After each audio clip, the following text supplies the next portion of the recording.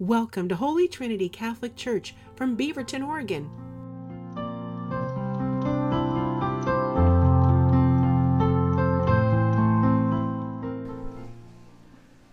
Well, good morning, everybody.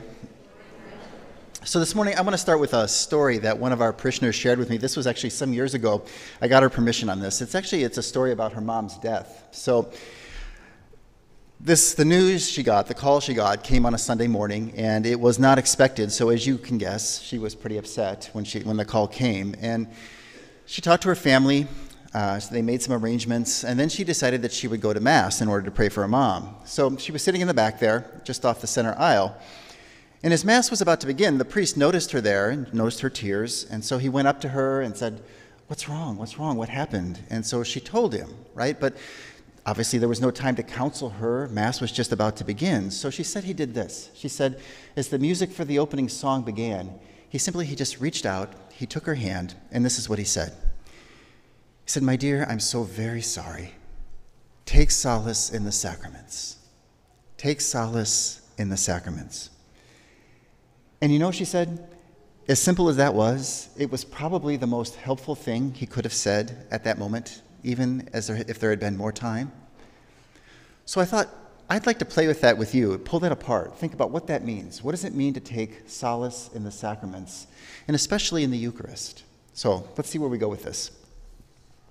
So as we mentioned, today is the Feast of Corpus Christi, and I was thinking, sometimes we surround the Eucharist with so much ritual and piety that I think we risk forgetting what and who it really is. It's not a Jesus who desires gold and piety and pretty things or incense or things like that, right? Much less our groveling or our pious sentiments.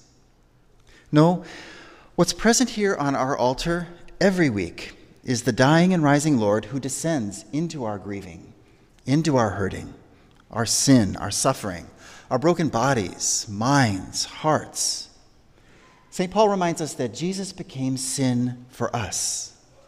Why? Well, so that he could meet us there and lift us up. If you think about what happens in communion, it's actually a really astonishingly intimate thing, isn't it? I mean, we take the Lord himself into our very bodies. God literally puts himself into our hands, into our lives, into our very bodies. That's pretty intimate. Now, some have compared it to what happens in a marital relationship, and if that works for you, great. For me, I don't know, that feels a little bit icky, kind of like what our kids feel when they see their parents kissing in public, right? Should we have all our parents start kissing here and watch our kids' reaction? Ooh, get a room, right? So, for the sake of those who might be a bit more squeamish, let me propose a different kind of intimacy. Years ago, when my dad got sick with the cancer that would eventually take his life, he developed blood clots in his leg. And when those clots couldn't be removed, the doctors ended up having to amputate his leg right through the knee. Now, by God's grace, I was home that summer, so I got to help my dad care for his wound and dress it and clean it, and then eventually learn how to use his prosthetic leg.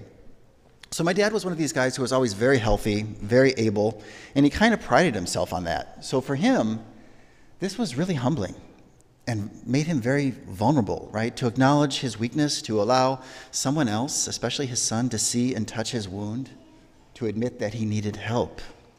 And truthfully, it wasn't like it was all that easy for me to see my dad like this. On one level, it wasn't fun, it wasn't sentimental. It was kind of gross, at least at first, right? I mean, to see the sutures and the swelling and the blood and the pus and all of that. But I'll say this.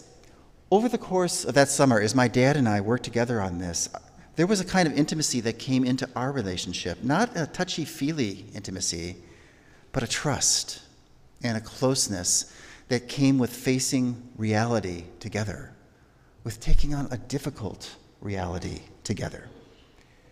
And my friends, I think that's the kind of intimacy that Jesus invites us to in the Eucharist. So when Father Dave or Father Tony, or in a couple weeks when Father Bill, when they pray over that bread and wine, I would invite you to invite the Lord to come into whatever is broken in your body, or in your heart, or in your life, or in your relationships. I'll give you a personal example. This transition that's coming up for all of us, this change of priests and pastors, It's raised up sadness, anxiety, even a bit of fear for lots of us, myself included. I've really been feeling that, especially these past couple of weeks. We've had such a good thing here for so long, and we don't want to lose that. And even more, we don't want to say goodbye to Father Dave, to Father Tony. So, these past couple of weeks, as I've come into daily Mass every day, as Father Dave or Father Tony have prayed over that bread and wine, this has been my prayer. Lord Jesus, here's my sadness. Here's my anxiety. Here's my fear. I can't fix them. So come and touch them.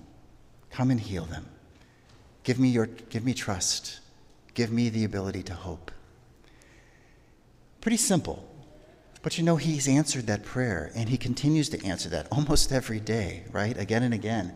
And it's not that all my worries just magically disappear, but there's a strength and there's a hope that comes. Sometimes it just comes interiorly. Sometimes it comes through another person's words. Sometimes it comes through something I'll read or something I'll see. And I've learned to pray that same way when somebody else asks me to pray for them. I'll say, Lord Jesus, find this person in their struggles. Help them in their sickness. Touch their hurts. Heal them, Lord. Sometimes I fear that we fall into this trap of thinking we need to present this sanitized version of ourselves or of our lives to God, and then we wonder why there's no healing that comes, right? Why do we feel we need to hide our wounds or our weaknesses from God? Do we think that he doesn't know? Do we think he'll be embarrassed or uncomfortable? Remember, Jesus ate with sinners willingly, and he touched the sick physically. He sought out the lost intentionally. So he's very comfortable with our weakness, our brokenness, and even our foolishness. And in the Eucharist, he waits for us, like a parent who waits for their hurt child to move their hands aside so that he can touch and heal their owies. I'll give you one final illustration. Years ago, I heard a priest talk about participating more actively and meaningfully in the Mass, and he said a lot of things that day, but the thing I remember most is this. He said, guys, when you come to Mass, bring with you whatever and whoever is on your heart. So your concerns, your fears, your failures, your disappointments, the things you're angry about, the things you're ashamed of, the people you're worried about, whatever it is.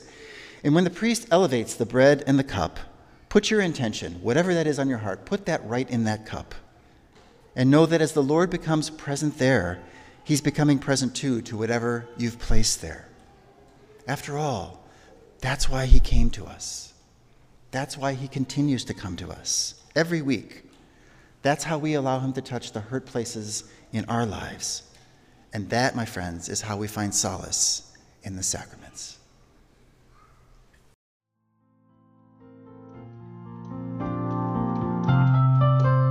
Thank you for joining us.